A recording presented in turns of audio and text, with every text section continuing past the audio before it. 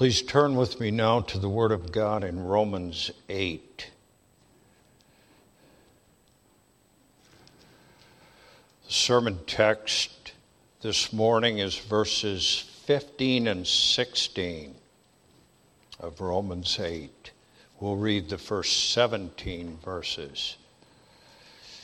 There is therefore now no condemnation to them which are in Christ Jesus, who walk not after the flesh, but after the Spirit. For the law of the Spirit of life in Christ Jesus hath made me free from the law of sin and death. For what the law could not do, in that it was weak through the flesh, God sending his own Son in the likeness of sinful flesh, and for sin, condemned sin in the flesh, that the righteousness of the law might be fulfilled in us, who walk not after the flesh, but after the Spirit. For they that are after the flesh do mind the things of the flesh, but they that are after the Spirit, the things of the Spirit. For to be carnally minded is death, but to be spiritually minded is life and peace. Because the carnal mind is enmity against God, for it is not subject to the law of God, neither indeed can be. So then, they that are in the flesh cannot please God. But ye are not in the flesh, but in the Spirit, if so be that the Spirit of God dwell in you. Now if any man have not the Spirit of Christ, he is none of his. And if Christ be in you, the body is dead because of sin, but the Spirit is life because of righteousness. But if the Spirit of him that raised up Jesus from the dead dwell in you, he that raised up Christ from the dead shall also quicken your mortal bodies by his Spirit that dwelleth in you. Therefore, brethren, we are debtors, not to the flesh, to live after the flesh. For if ye live after the flesh, ye shall die. But if ye through the Spirit do mortify the deeds of the body, ye shall live. For as many as are led by the Spirit of God, they are the sons of God. For ye have not received the spirit of bondage again to fear, but ye have received the Spirit of adoption, whereby we cry, Abba, Father. The Spirit itself beareth witness with our spirit that we are the children of God. And if children, then heirs, heirs of God, and joint heirs with Christ, if so be that we suffer with him, that we may be also glorified together. And that's as far as we read this morning. Let me read verses 15 and 16 once again. For ye have not received the spirit of bondage again to fear, but ye have received the Spirit of adoption, whereby we cry, Abba, Father. The Spirit itself beareth witness with our spirit that we are the children of God. How do I know that I'm one of God's children? How do you know that you are God's children, his sons, his daughters? That's a question that's been at issue in our denomination over the past years. But that's not the reason why I've chosen to preach on these verses this morning. That question, how do I know that I'm a child of God, is not only an issue in our denomination, but it's also a very personal and not easily answered question for some of us. Sometimes we look at ourselves and seeing our sins, it's hard for us to say, I am one of God's children. In spite of my sins and weaknesses, I belong to Him. Times of doubt, sometimes our trials and life's difficulties make it difficult for us to answer that question as we should. The Word of God here tells us how we know that we are God's children. It's by the testimony, the Word of God says that here, by the testimony of the Spirit of adoption, and by the fact that that Spirit of adoption leads us to say, Abba, Father, to call God our Father, and especially to do that in times of need. That's what we're going to be looking at this morning. That testimony of the Spirit of adoption.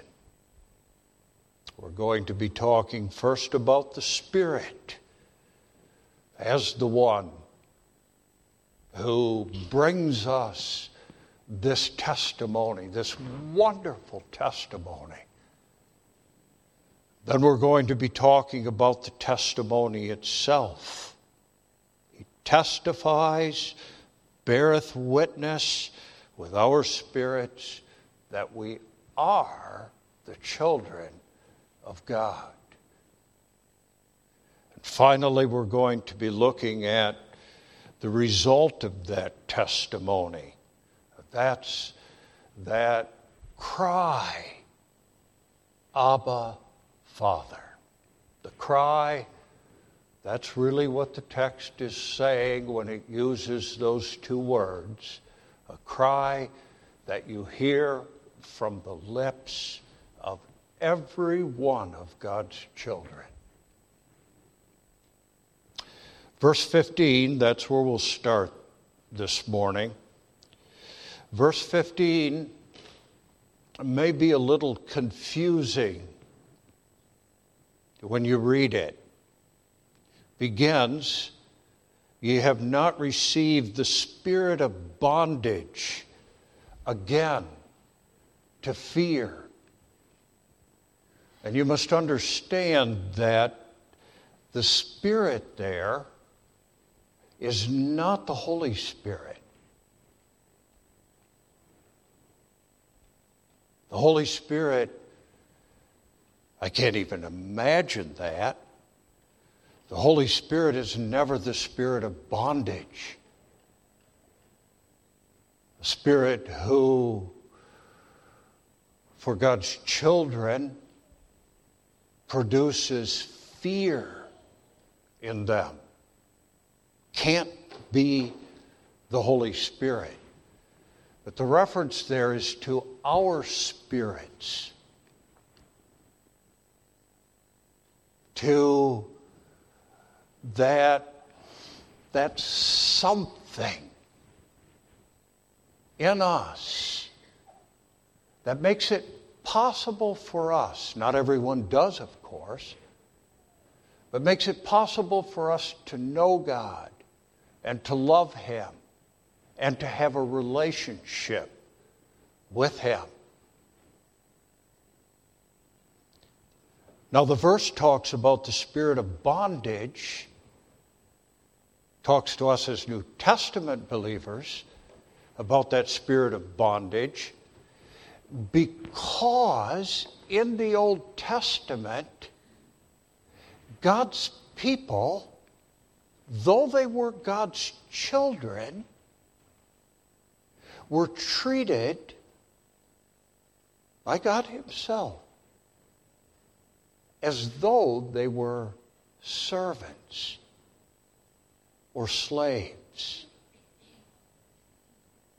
They were put under what the Bible calls the bondage of the law.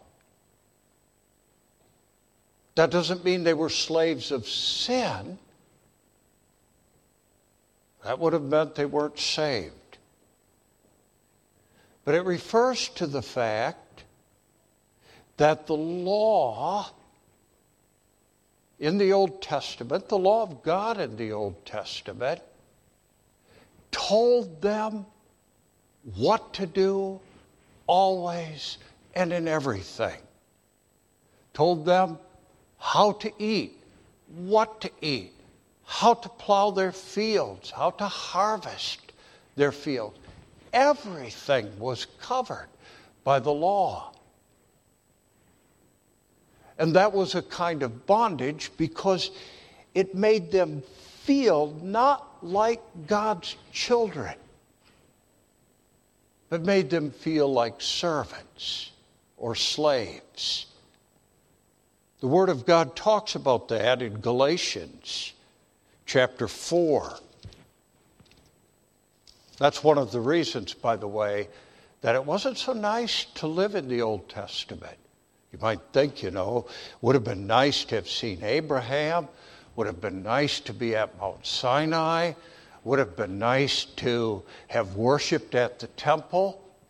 But living in the Old Testament wasn't always so nice, and this is one of the reasons. There, the Apostle Paul says, "Now I say that the heir, as long as he is a child," and he's talking about God's people in the Old Testament, "the heir, as long as he is a child, differeth nothing from a servant, though he be Lord of all, but is under tutors and governors until the time appointed of the Father. Even so we, when we were children, were in bondage under the elements of the world."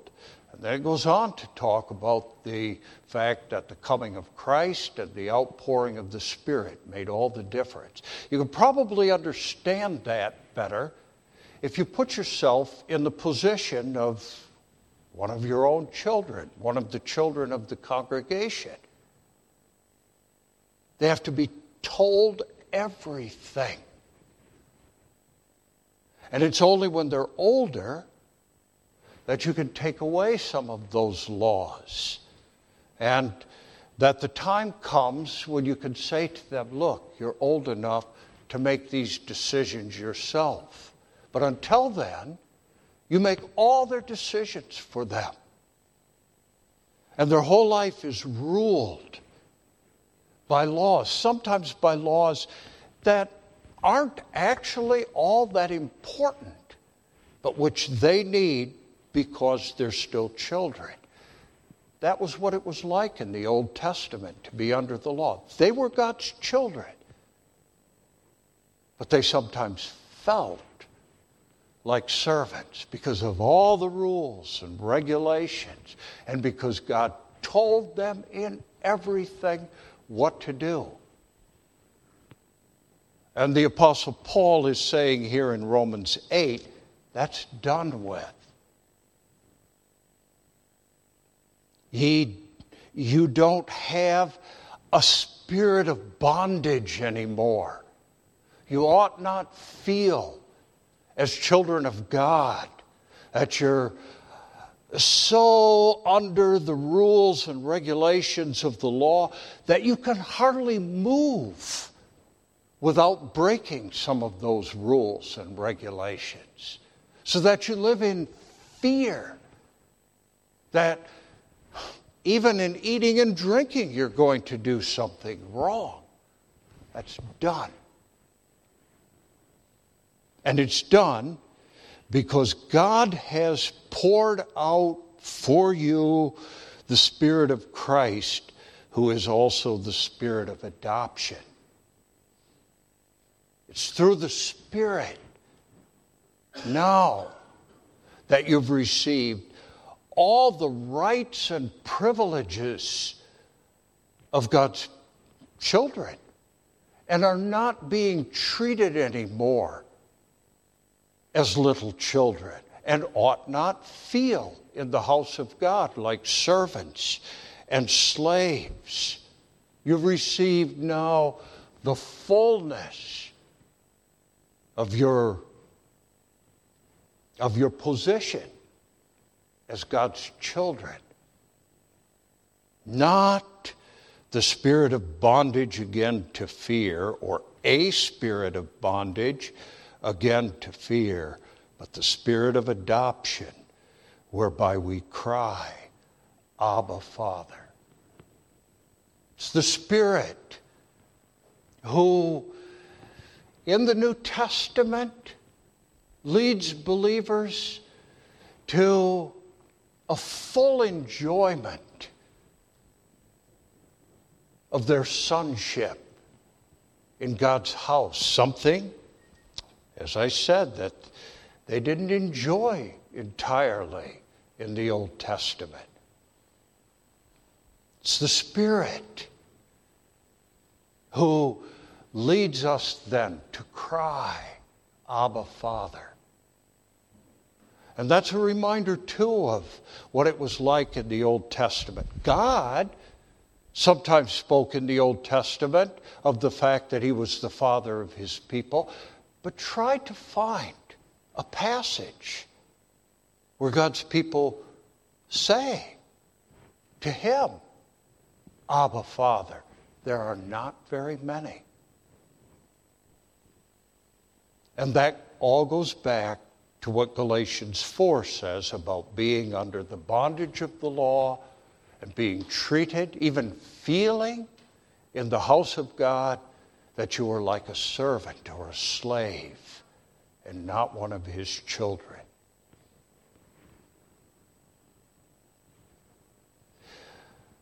The Spirit of adoption, then, the work of the Spirit, poured out at Pentecost by Christ himself, is a very, very important part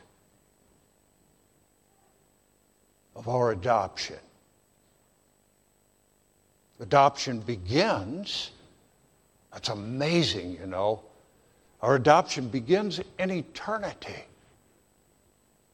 When God, by his grace, receives you or me into his family, shows us his love, then one of the first things we learn is that he always loved us. Before the world was created, long before we were born, he loved us, and in love chose us to be his children. We are, the Apostle Paul says in Ephesians 1 verse 5, predestinated unto the adoption of children. And the people of God in the Old Testament were loved by him. God said to Pharaoh in Egypt, Israel is my son. Let him go, or face the consequences. So they had that. Loved and chosen by God from eternity, as we are to be forever his sons and daughters. But because we're born into another family, and I think you children know what family that is. Not God's family, but the family that Jesus was talking about when he said to the unbelieving Jews, you're of your father the devil, and the works of your father you'll do. Because we're born into that family, there's a whole legal process that has to be gone through for us to be God's children. We have to be rescued from that other family where our only prospect is death and hell. We have to be rescued. We have to be washed, because that house and that family is not a nice place to live. It's not a nice, clean house. I'm talking spiritually, of course. We have to be rescued, washed. We have to be clothed.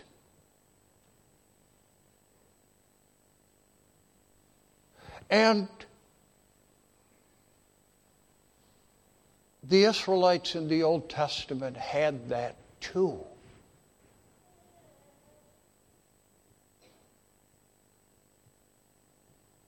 God talks in Ezekiel 16 about how he found Israel like an abandoned child and adopted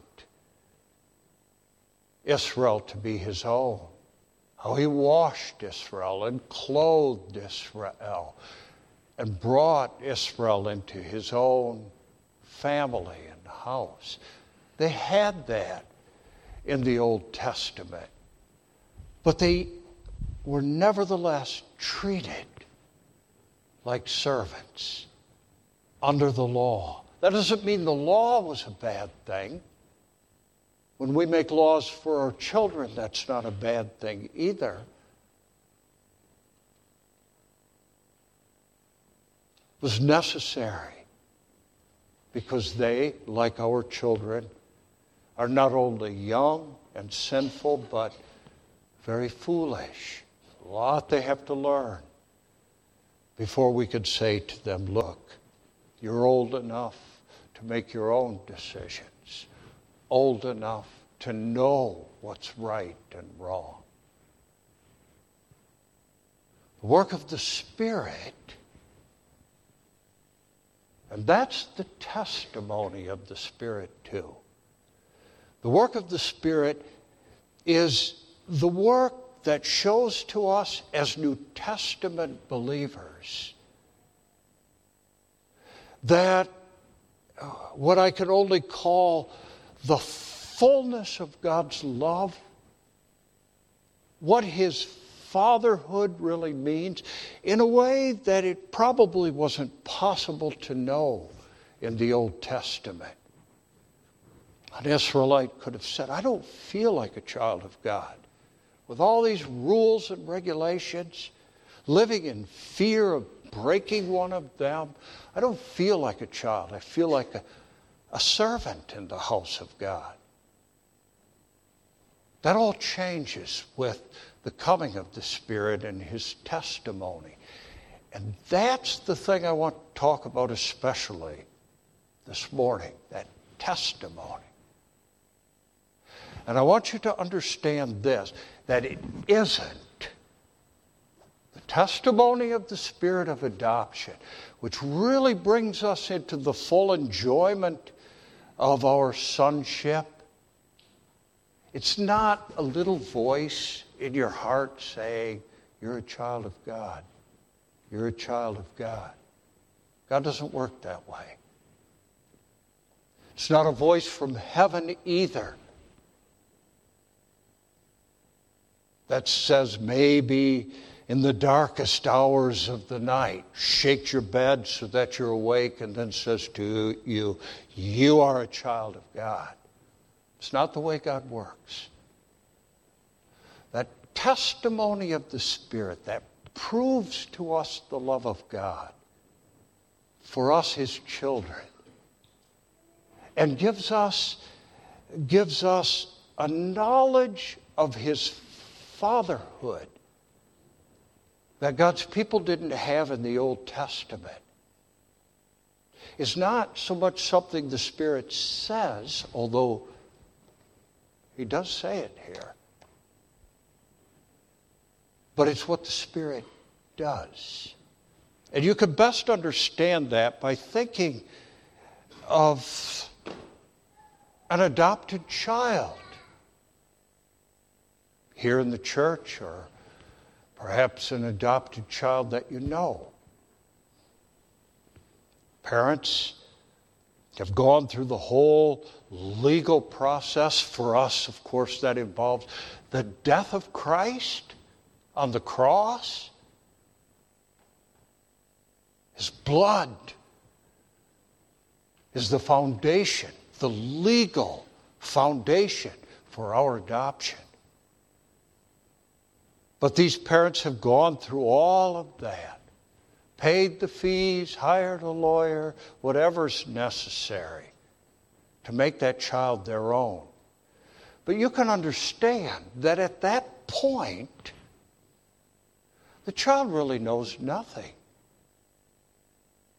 of what it means to be their child, knows nothing of what it means that he now has loving, caring parents. He learns that, he or she learns that when those adopting parents take that child into their home. And instead of the rags that he wore when he was living on the street, they give him nice clothes to wear. And give him, though he was once starving, they feed him. Show him their love by tucking him into bed at night, by providing for him, by protecting him. That's the work and testimony of the Spirit of adoption. We who were spiritually, of course, starving and perishing, spiritually naked, are by the Spirit taken under God's wing and under God's care and fed with the Word of God, cared for. And in that way, God Himself, through the Spirit, shows us His love. And we learn His love, learn His care, learn His fatherhood. That's the testimony of the Spirit of adoption. That the Spirit brings you here and feeds your soul with the Word of God is part of that testimony. That He clothes you with the righteousness of Christ Himself. Those spotless robes of righteousness that are described in the Word of God. That God keeps you now at His side.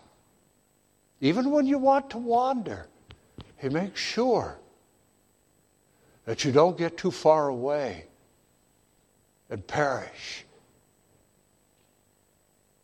Always, always through the Spirit, proving His love and care for you as His children. And that's the way that we, in the same way that an adopted child learns the love of his adopting parents, we learn the love of God. God, how does Romans 8 put it? The Spirit itself beareth witness with our spirit that we are the children of God. So shows us so much of the love and care of God that our own spirits are finally able to say, yes, God loves me. Yes, He's my Father. Yes, I who was lost and dying now belong to God's family. How wonderful. And then, of course, we learn too, as we learn that. We learn that God loved us in eternity, always loved us. And we learn too how He showed that love in rescuing us from that horrible family to which we once belonged.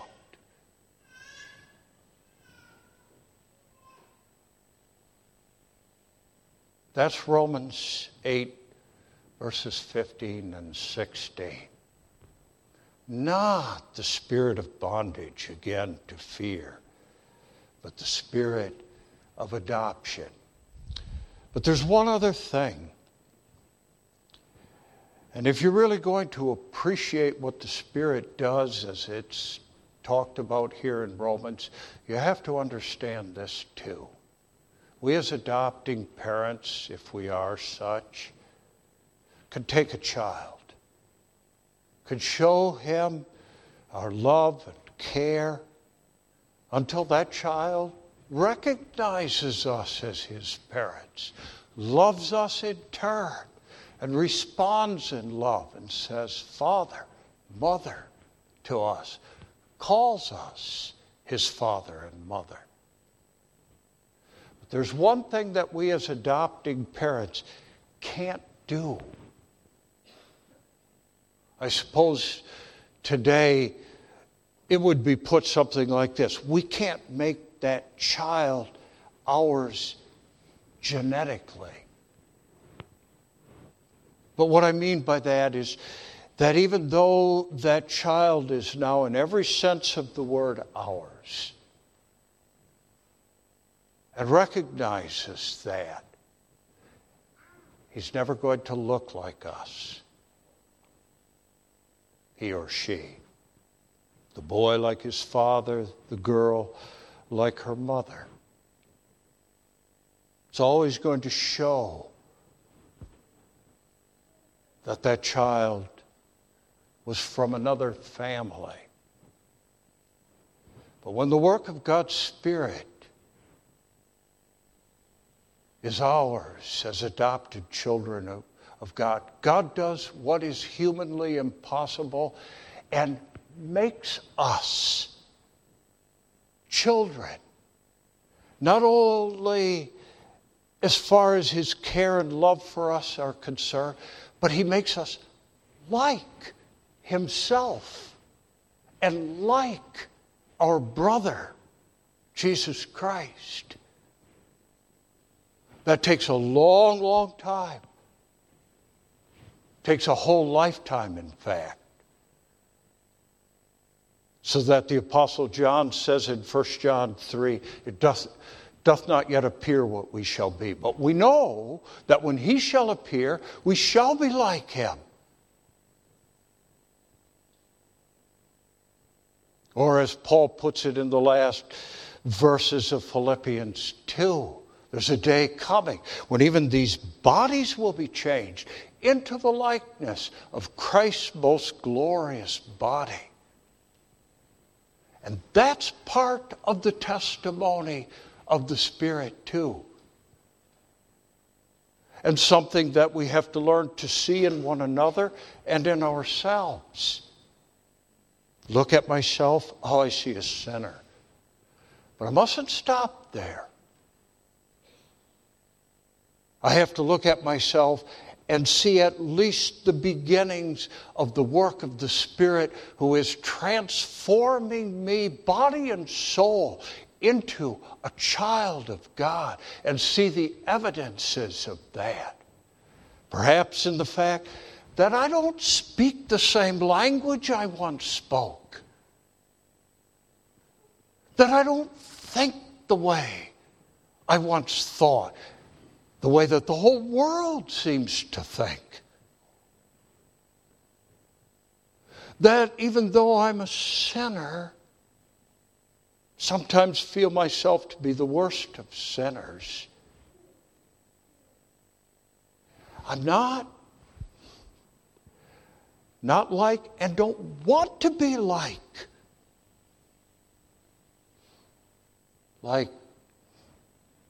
them.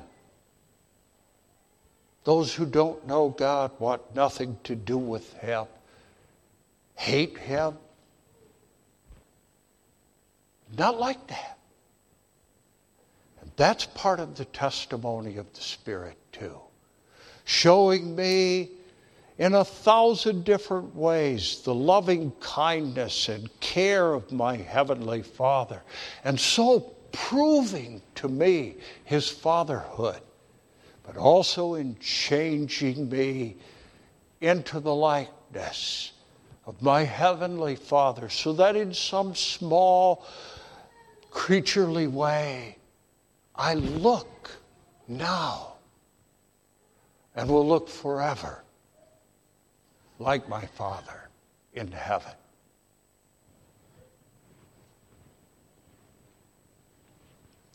You have not received the spirit of bondage again to fear. That was missing. I mentioned the fact that rarely in the Old Testament do you find a child of God calling God Father.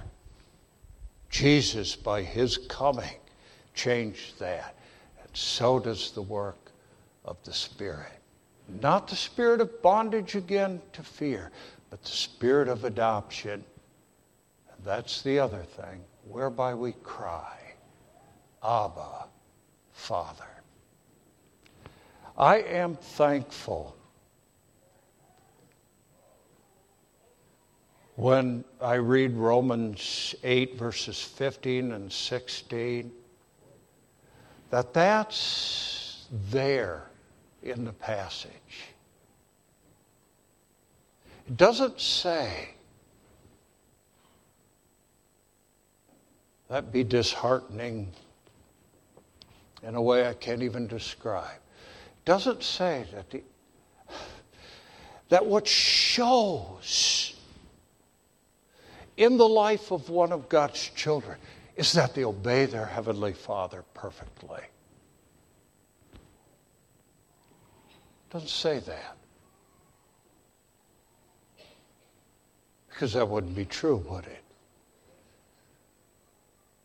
It doesn't say that the evidence of the Spirit's work and of their adoption is that they march around saying, I'm a child of God, I'm a child of God, in perfect confidence without any doubts.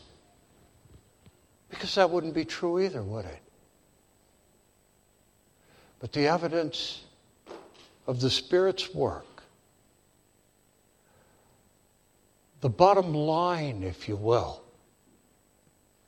the thing that proves me, you, to be one of God's sons or daughters is that we cry to God. Isn't that exactly the way it is? I look at myself, I see all my sins, and I say, how can I ever be a child of God or think myself to be a child of God? But I tell you, beloved, when I'm suffering, struggling, I know who loves me. I know who will listen. I know where to go. And that's what Romans 8, verses 15 and 16 is all about. In prayer, in worship, sometimes wordlessly, from the bottom of my heart, I cry to my Heavenly Father, not always even knowing what to say or how to say it. But I know that He will hear, that He understands in our Lord Jesus Christ that He loves me, and that somehow or other, in a way that I can't even begin to understand, He will help. Whereby we cry, Abba, Father. And I don't know whether you realize that or not, but Abba is just another word for Father. It's the Hebrew word for Father. So that what we really have here is the word Father in two different languages. In the King James Version, Hebrew and English. In the Greek, it would have been Hebrew and Greek. But that's just the Bible's way of saying, this is what every child of God does. No matter what language they speak, no matter their outward situation in life, no matter whether they're rich or poor, Hebrew, Jew, or Gentile, this is the characteristic of God's children. At least in this life, this shows more than anything else what God has done for them. First through the work of our Lord Jesus Christ, and then also through the work of His Spirit. He has so worked in them by His Spirit that they know Him. And they know that He will help in every time of need. They may not know what else to do. But young or old, rich or poor, Jew or Gentile, they know what to do. To cry, Abba, Father. You see?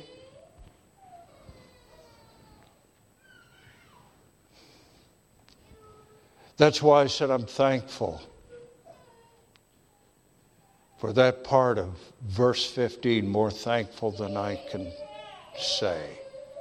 If that's what identifies me as a child of God, that in times of distress and need, I know where to go and to whom to cry, then I can at least begin to see that yes, with all my sins and shortcomings and failures, I am a child of God, because that is what I do.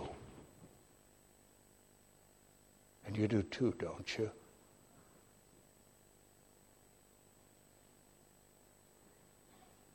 Am I a child of God? Sometimes difficult for me to see that. But in every time of distress and need, it's to Him I go, isn't it? God grant it. Amen. Father, we thank Thee for the blessed privilege of being able to count ourselves Thy children. We're thankful for the work of the Spirit especially, who testifies with our spirits that we are Thy children, and whose work causes us to cry to Thee as our Heavenly Father. Forgive us, Lord, the sins we have committed in speaking of these things, and bless us as we go our separate ways for a few hours. Use Thy word to comfort, to help, to correct, to do whatever is necessary to bring us to that day where we will see Thee face to face in the face of our Savior Jesus Christ, in whose name we pray. Amen.